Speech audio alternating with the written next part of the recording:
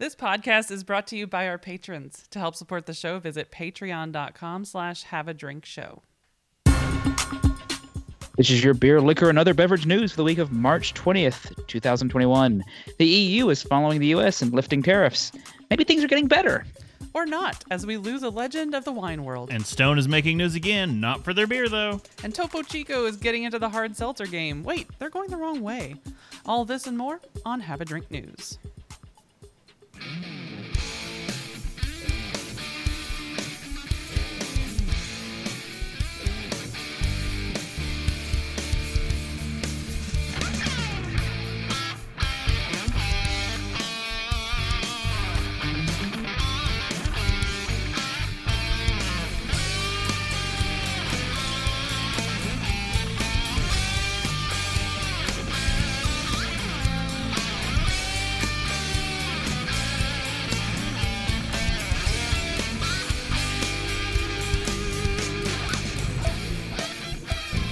Welcome to Have a Drink News, the show where we cover the week's popular news about what you drink. I'm Brittany Lee Walker. I'm Justin Frazier. And I'm Christopher Walker. Let's get straight into the news. I have to not be distracted by the banner at the top of this thing and talk about the U.S. tariffs on the EU wine and spirits and liqueurs. They're lifting them, just taking them off. No, whatever. Free trade.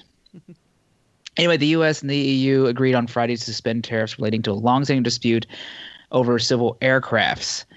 We had talked. This is more of an update because we had talked a little bit about the U.S. making the first steps previously and just saying, "Hey guys, it's all calm down. We're all gonna be little Fonzies here in this trade war." And how was Fonzie? And someone in Italy went, "He's cool. Correctamundo."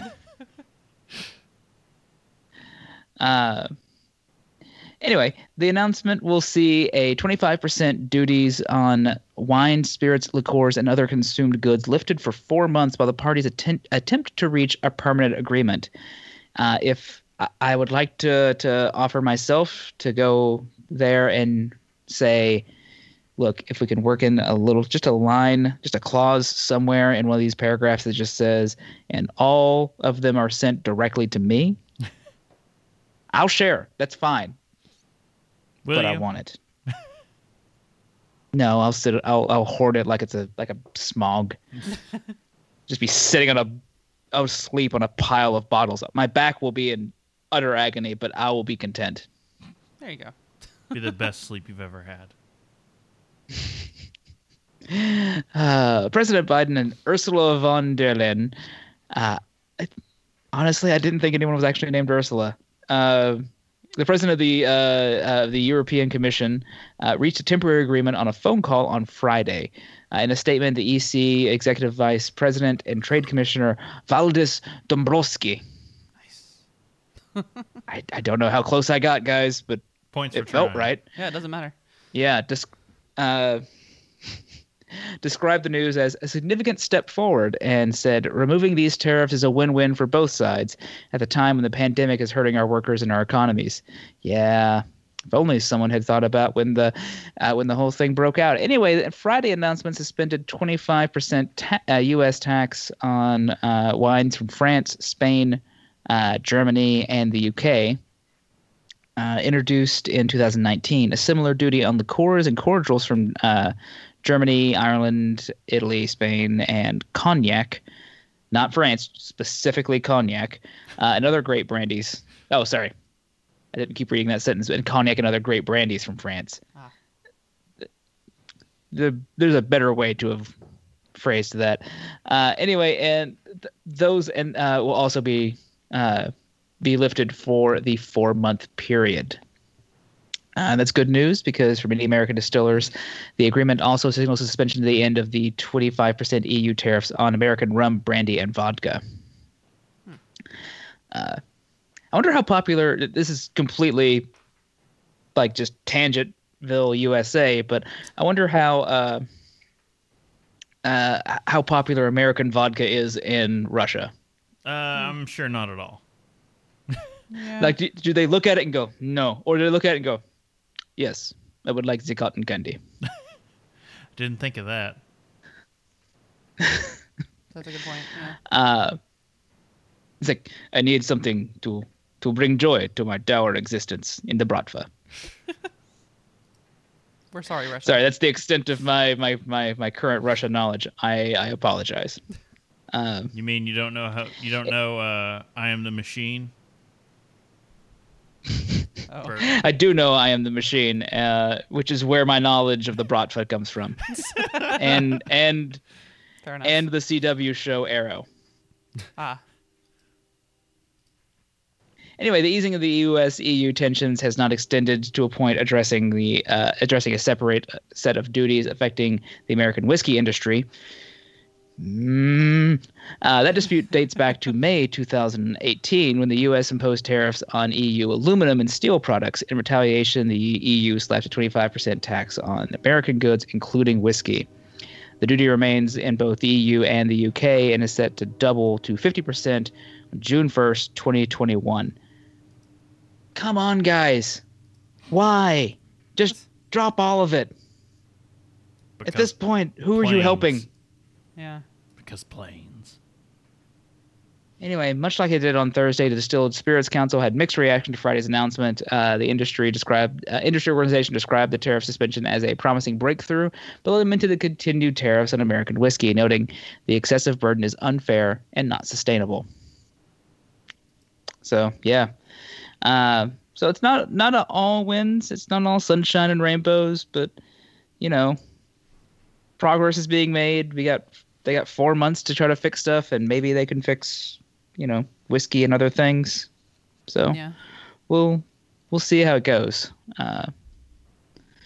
But at least the rest of the news for today is uplifting and not at all depressing, right? Right? Maybe just skip this next one if that's how you feel. Yeah, we're mourning the loss of someone in the wine world. So Look, there's no one in the wine world that I and actually I'm care going about to- outside of the guy who did the 1976 Judgment of Paris, where he, screwed up with, he screwed all these guys, making them think that they were drinking good wine when they were drinking cheap wine. So as long as it's not that, Brittany, continue.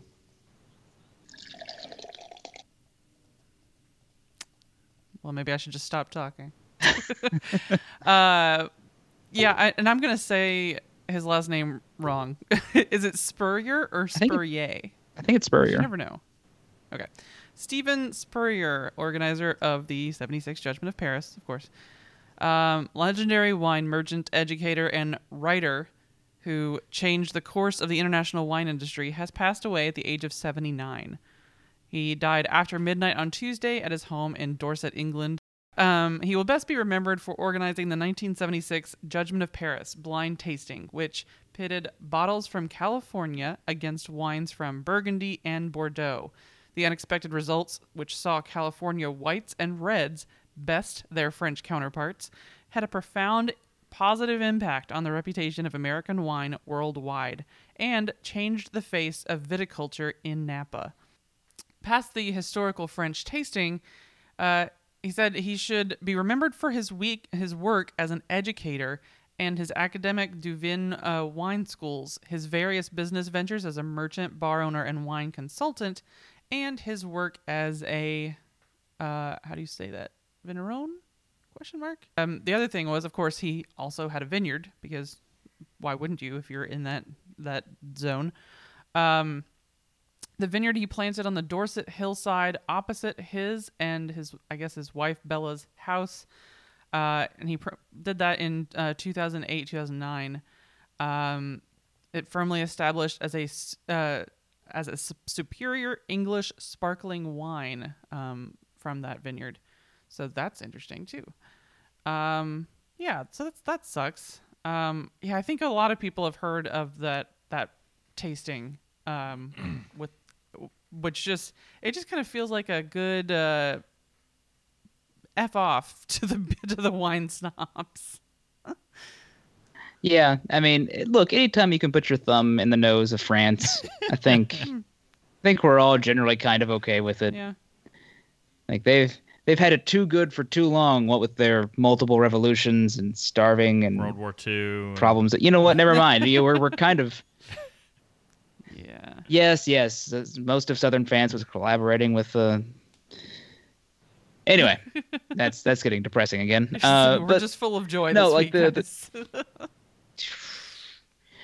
but no, the Judgment of Paris was a really fun blind tasting story. We've talked about at least somewhat in the main show, and just that like here's a blind tasting. Oh, this is the greatest. It must come from the, whatever region in France from this vineyard, correct? No, that's Franzia box wine. Would you like me to slap the bag for you, sir? Yes. Maybe, I don't know. We'd have to look and see if there are any good first-hand accounts of it. And I don't know. That would be, if we can find one, that would be a great episode in and of itself. Just like reading, like basically a manuscript of what was happening there and the reactions when it was revealed. Isn't that? And I may be getting it backwards, but isn't that the Bottle Shock basis of the movie? The movie Casey assigned homework for us. Thing, right? It was, that was the beginning of it. That was him going. The movie's him going to California, and it's about the California wine revolution. Gotcha. Right. We still have to do that watch party for that. Got a lot of watch parties we need to do. True. A lot of things we need to do. Like talk about Stone. Maybe there's good news from Stone. Nope. This headline talks about a settlement. That can't be good. TTB accepts a $1.8 million settlement offer from Stone Brewing for alleged compliance issues. Stone, what are you doing? After a long hiatus, the TTB's Tax Audit Division, or TAD, because why not name your tax audit area after the widest name I can think of? TAD. Appears to be resuming audits of routine industry members, including larger independent breweries such as Stone. Publicly available and redacted offer and compromise found. And a link on this page from Lexology. TTB alleged the following violations against Stone. 1, underpayment of taxes, including misapplication of reduced tax rates, non-payment of unsubstantiated reports, and non-payment of inventory shortages, and non-payment of certain other removals. I want to say like maybe it was just a mistake. No, you don't have you're not a big company like that and make that as a mistake and have to pay a $1.8 million thing. Number 2, failure to timely file and pay federal excise taxes. Yeah. Look, pandemic didn't mean the rules didn't apply, I guess. Number 3, failure to submit timely brewer's report of operations as well as accurate operational reports. Man, someone was asleep at their computer. They should have just had like that dipping duck, that you put in a glass of water, and just had it just hitting a button to just hit enter for send. Just like, come on, guys, just And number 4, failure to maintain sufficient TTB bond coverage for brewery operations. That's more failures than I would expect out of Stone. I don't know. Maybe it's just me. These allegations are a typical compromise issue that one would see when dealing with TTB audits and do not appear to reflect a policy shift or increased enforcement of a specific area of compliance. These are everyone does it. We just occasionally catch you. Yeah, I guess is what that's saying. That's so many things. They have agreed to pay $1.8 million in response to the alleged TTB violations, totaling $2.7 million. Jeez.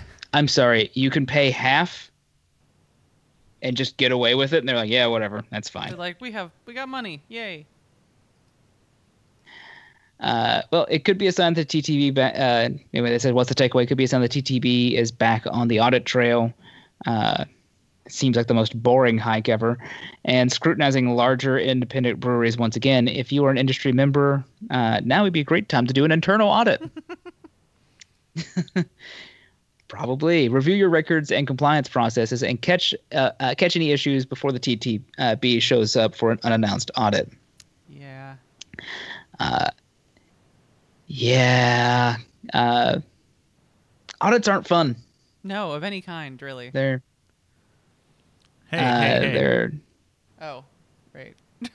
I'm an auditor. That's true. I mean, yeah. And having gone through an audit at the start of this year that they didn't at work, where they didn't tell us the rules had changed until 2 weeks after the audit, but we still were counted by the rules from then. Jeez. It's real fun. Well, okay. So when I'm auditing, the supervisor gets a heads up the week prior. And it's up to them to let their employee know, hey, you've got an auditor with you all this coming, next week. They usually don't let them know. Mm-hmm. And it's like... That'd have been nice. We asked our auditor questions about what he wanted, and he went, man, I don't know what that is. That's usually when I get asked questions, I'm like, man, I don't know. I was like, I've got my little list here. Good. I know... It's like, you know what I'm looking for. I know what I'm looking for. Let's not beat around the bush. No, he didn't know what he was looking for. Well. He sent us a list of stuff. Never mind. This is getting into personal things. In my defense, I don't have anywhere posted where I work, so it should be fine. Anyway, but honestly, I kind of feel like this seems somewhat, I guess, the paying half, I guess, kind of feels like maybe it's business as usual. They're just like, yeah, we're finding you this. What if we pay this?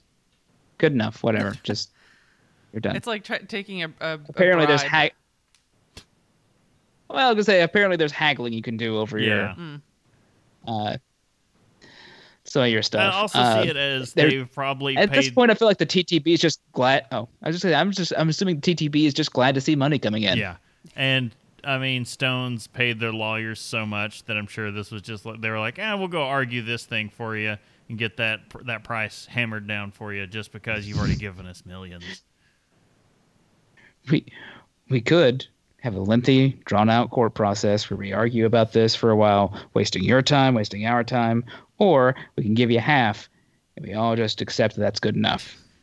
And you help us out with our whole, what was it, the other lawsuits that they've got. I'm sure there's a list. Yeah.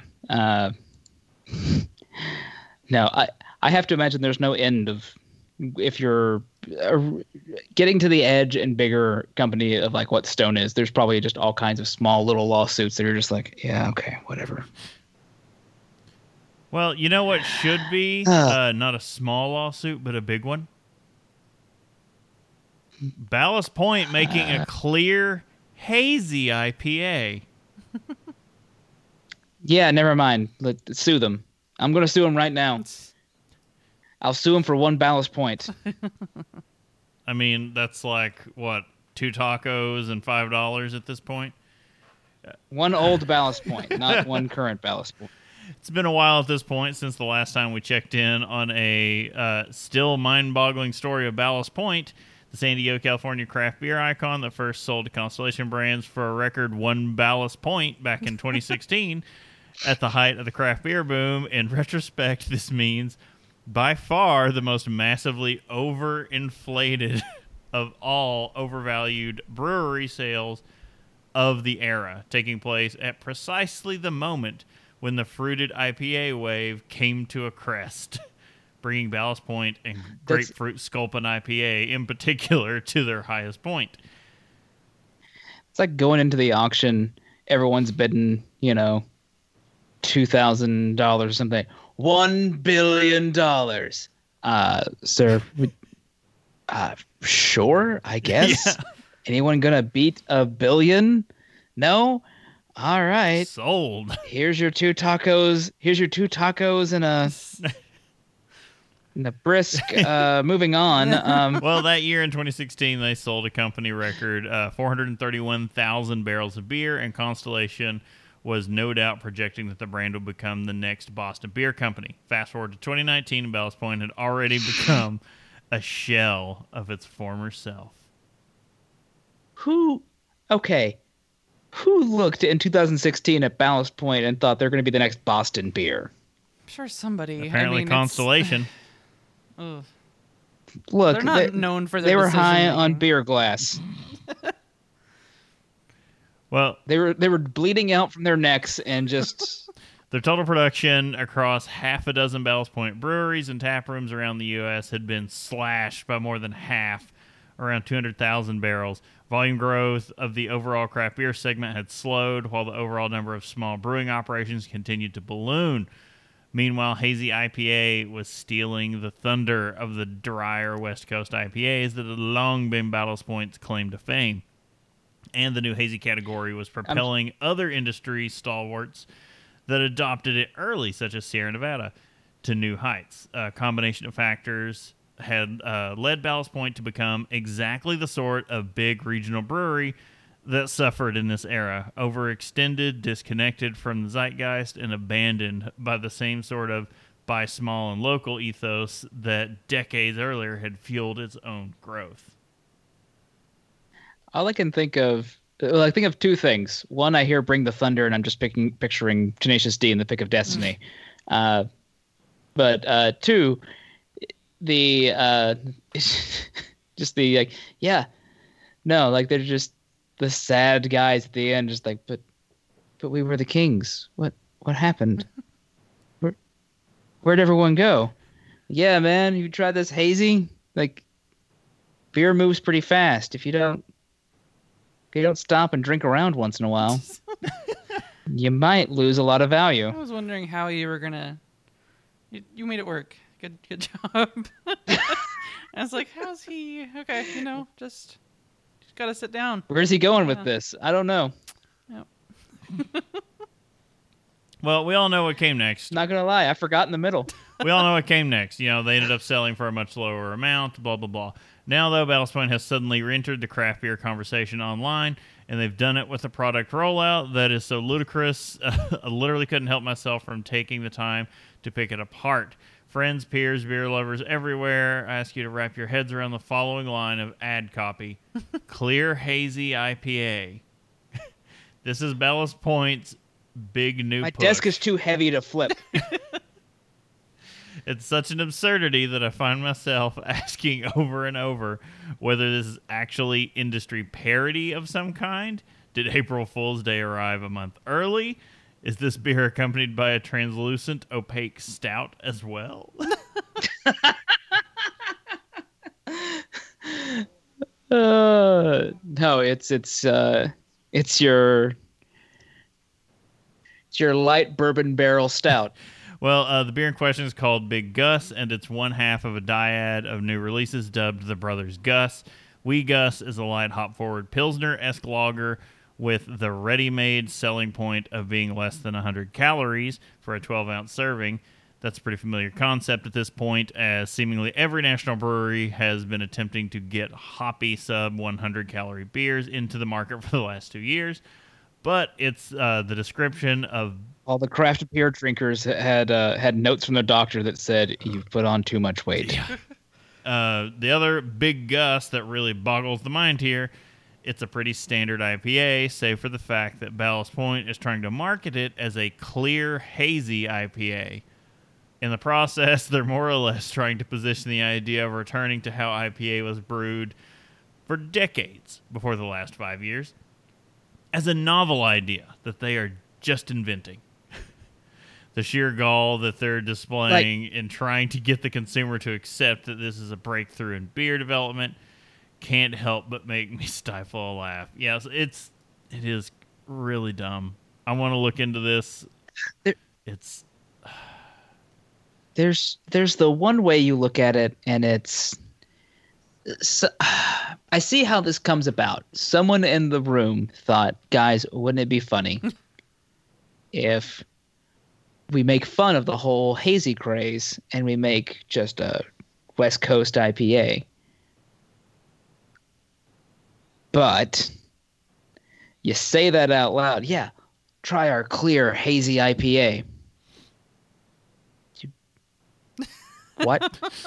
Like, those words don't go together, you guys. Well, they have here. Look, oxymorons don't often work. You know, jumbo shrimp being the exception. Love me some jumbo shrimp. So the brewery's own words about this. Big ideas are typically born after a few beers, so the team sat down and came up with a fun challenge. What if we made a clear, hazy IPA? As the rest of the industry was deep in the haze craze, the Ballast Point brewers bucked the trend by developing 2 beers that are clearly different from anything on the market. Ballast Point is well known for brewing hop-forward beers. The Brothers Gus are no exception, but they are crystal clear by design. Point of order. No. They're already past the haze craze. And are you high? I don't think they know what the word clear means. Because then they also said they're clearly different from all the... And I don't think you are.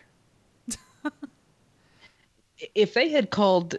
Yeah, I mean, okay. There's 2 levels. This does have us talking about it. So that's a success. However, because it's so dumb, I don't want to buy it. Well, here you have a good quote. We always wanted to make beer that looks different than it tastes, said Aaron Justice, Ballast Point's Director of Research and Development. That's sort of the creative play with Big and Wee Gus. We sat around as R&D team and thought, how can we make beers as clear as possible? What kind of scientific process? It's called Brute. I think they missed that whole brief train. We had a couple weeks where that was a thing. And damn near looked like water. Yeah. Look, here's the question: if they had called it a clear New England, where they're still trying to get like the flavors of New England, but it's a clear beer, so would that be better? I don't think. Maybe. If it's not hazy, just call it a citrus, because if they're trying to get the flavor profile, you just call it like a citrus IPA. Yeah, I was gonna say you call it like a fruity IPA or a citrus IPA or something, but because that's I'm drinking a New England style right now that I'm like, yeah, no, it's tasty. It's not like a West Coast, which is super hoppy, also tasty, but I don't. Like, if this tasted like this and was clear, yeah, my mind would be blown, and I would be like, man, that's some weird. Because I would expect that. I wouldn't expect that flavor out of something that's super clear. However, if you call it a clear hazy, I get immediately angry and I don't want it. That's what it is. It's strictly the wording. They should have. And maybe it's not to the definition. I have to look that up. Like, what exactly defines the New England style? Like, if it we did an episode on that. We did not come to conclusive. Yeah, that's true. So in the article, they go on with they get the writers of this article from Paste really have a bone to pick. Clearly angry, but they're saying basically there was no lost secret to brewing clear beer that Ballast Point needed to rediscover. Oh wait, is this a picture of it that's further on down in here? Because that's just a brewed IPA. I have no idea. There's a lot of crap on mine. If you scroll down past point 2, like they just have a picture of a can that's from Twitter, I guess, and next to it is presumably a poured glass, and I'm just like, it's also not all that clear. I've seen clearer. Okay, so Casey's in the chat. New England style, so much late hop that it hazes up. So putting clear in front of... They should have just said citrus, basically. Also, I will point out, like, if I look in this article, Ballast Point's innovation bucks to trends in a marketplace. The freaking beer isn't even clear. Yeah, that's what I'm saying. I've seen clear. So they could have just taken Deschutes' route with this whole thing, and they fresh squeezed is the name of their citrusy quasi New England IPA, and they don't try to call it a New England. It's just an IPA. It's slightly cloudy, and that they call it fresh squeezed, and give you the imagery that it's going to be fruity and citrusy. Yeah. Now, New Belgium does the other thing where they make it hazy, but they do it by bunking with by using like the yeast. Yeah, the Hefeweizen and yeast. Yeah, and it tastes entirely wrong. Yeah. Usually, like what New Belgium does, those beers are just wrong. Why not all of them, but I guess not all of their beers. Not all their beers. But the hazies. Yes. So Casey said that they put a hazy in the name because that adds 50% to sales. So look. That's what we're talking about here. They may have hit the diminishing returns where it's not going to do that. It's just going to make someone angry when they actually see it and they go, no, get out. Yeah. Just I'm not slap buying it off the this. shelf and go through a tantrum, raking it all into the floor and stomping on the cans, going, no. Yeah. You know what? I'd be willing to pay for it if they'd let me do that. Well, if they let me just like go in and go, like, no, okay, look, I'll even mop it up, but let me just slap it off the shelf and then just stomp, just so other people can see me go like, what's he doing? And in fact, that would probably make Ballast Point make more money because someone would then go, I gotta see why this guy's so angry. I would be a better marketer for this than they would. Yeah. Well, I guess speaking Casey says they're not doing obviously great end sales in the first place. So, speaking of slapping things off the shelves, yeah, Topo Chico. Don't do that to this; it'll explode. Yeah, well,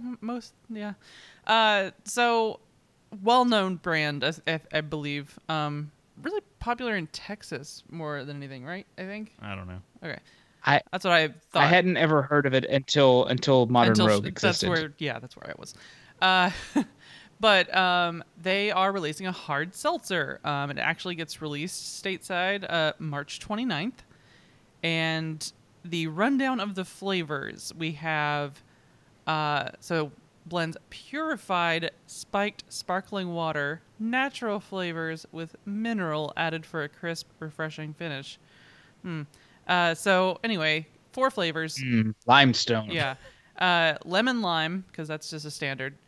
Exotic pineapple, strawberry guava, and tropical mango. This is going to retail. You got the 4 flavor 12-pack variety pack of these slim cans because, hard seltzer.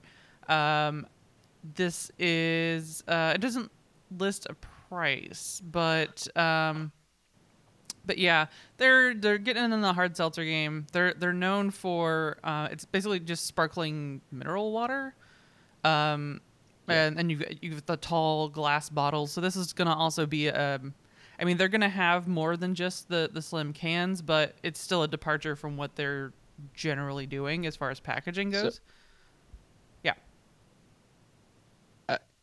I'm sorry. I'm just thinking about it, and I'm just like, one, tangy lemon lime. I'm just like, so Sprite, if the carbonation is like, if it's too much carbonation, your syrup is running out. Gotcha. But also, kind of the reason like we were looking at this was just like, oh, this is not the direction this usually goes. Usually, it's a brewery making a hard seltzer or something, not somebody who's not already Topo Chico going like they had to get someone that could allow them to sell liquor. Like they had to like probably jump through more hoops. Maybe, yeah. Than the other side. I mean, because it's basically like, oh, and here's the hard version of bubbly. Essentially, it's, and the bubbly's not a hard seltzer. No, they have ones with caffeine. I thought it was. I thought that's why Michael Bublé, sold it. Nope, just straight up seltzer water. He made it in his garage. When it's not Christmas why it's time. Bublé. He sells it to middle-aged women in the suburbs. Yeah. Who also enjoy Michael Bublé during Christmas time. Like he knows his target demo. Yeah, no, he's smart. So one interesting point was really just to kind of finish the story off because it's, at the point there. It is slightly less spiked than the average hard seltzer notes. So it says Truly and White Claw are usually around 5% ABV. Topo Chico's hard seltzer is going to be at 4.7. So it's like slightly below the standard, which is odd. All I can picture, because my brain works only in excess. Right. And it's like, yeah, it's just two people like sipping like a Truly and a White Claw, and then one was like 4.7. They're just cracking two of them and just trying to pour both of them into his mouth at the same time. Like, So they turn into Stone Cold Steve Austin. They slam the cans together over their head and throw them into the audience. Can you not imagine the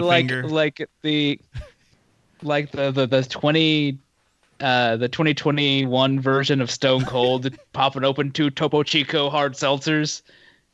I need that right now. I mean, that's going to be a TikTok, right? We know this. No, I don't. I don't know what that means. I'm old, Brittany. We couldn't figure out Snapchat, so here we are. Yeah, sure. Well, something that actually makes more sense for us and our generation. Capri Sun. Sugar. Sold in its distinctive pouch, Capri Sun is a childhood staple. Who doesn't remember squeezing the fruit drink, if you can call it fruit, down on a hot day at what felt like record speed? What's the fastest time has anyone ever finished a Capri Sun?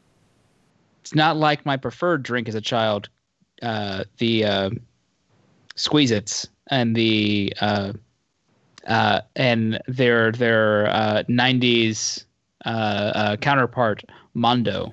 I was going to say the Mondos. Wow. Okay. Mondos weren't as fun. Harder plastic. You couldn't squeeze that as well. The Squeeze-Its, though, just... The Mondos cut the sides of your mouth. Always. Yeah, they did. I'm pretty sure that's how the Joker got his scars in Dark Knight. Like, that's the actual origin story for... Chugging Mondos. A British college student knows he recently set the Guinness World Record. Yeah. Declan Evans, a 20-year-old from Lincoln, England, explained to the Lincolnite that he wasn't necessarily a proficient drinker. Instead, he simply set out with the goal of wanting to become a Guinness World Record holder. Basically, he looked and saw that there was no one as a record holder, so as long as he just sucked one down quickly, he would win. We need to do that. There needs to be something we can drink the fastest. Jello? I don't know.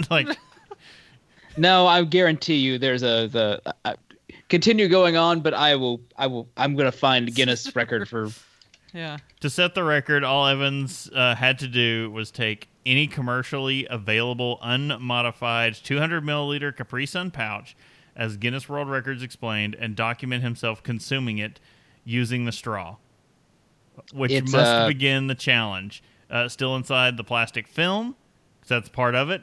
He had to, it's still glued to the side, so he had to peel it from the side, take it out of the plastic, and puncture the pouch. All included. There is, because Jell-O is a solid, I guess it's considered being eaten, but the record for most Jell-O eaten in a minute is 6.34 slippery ounces.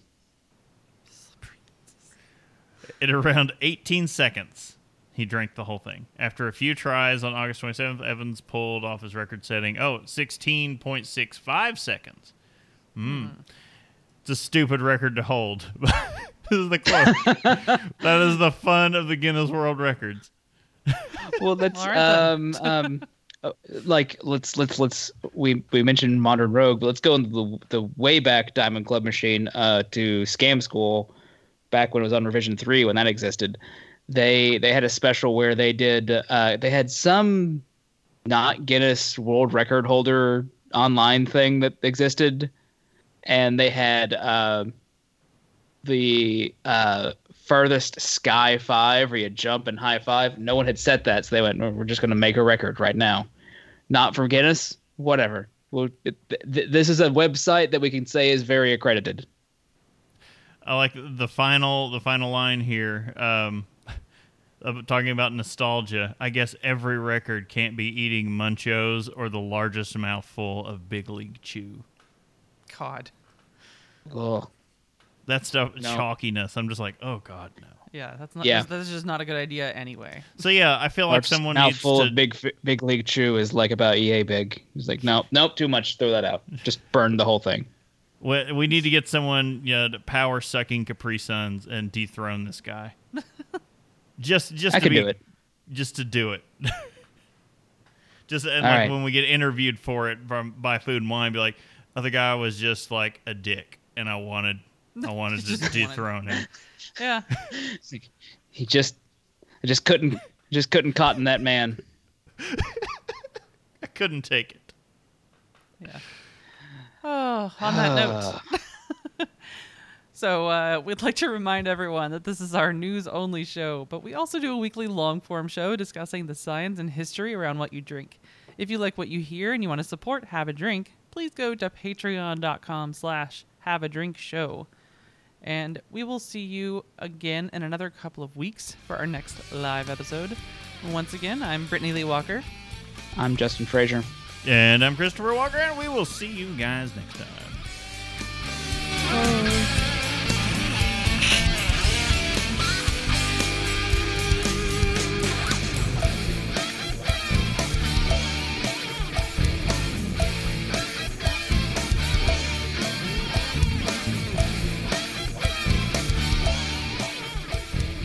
Diamond Club hopes you have enjoyed this program.